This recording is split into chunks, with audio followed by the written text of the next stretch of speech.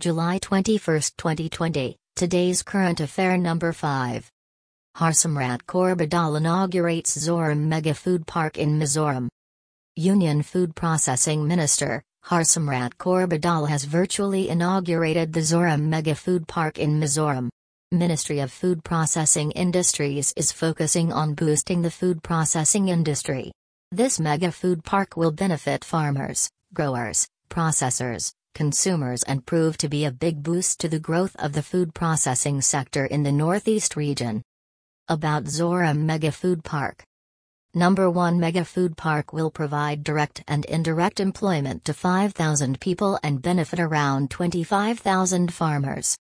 Number 2 The park will leverage an additional investment of about 250 crore in 30 food processing units and would eventually lead to a turnover of about 500 crore annually.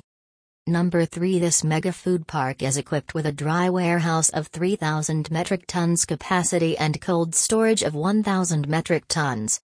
Important takeaways for all competitive exams. Number 1 Chief Minister of Mizoram, Pu Zoramthanga, Governor, P.S. Sridharanpillai. Thank you for listening. For more, you can visit our website ada247.com or download the app Ada247.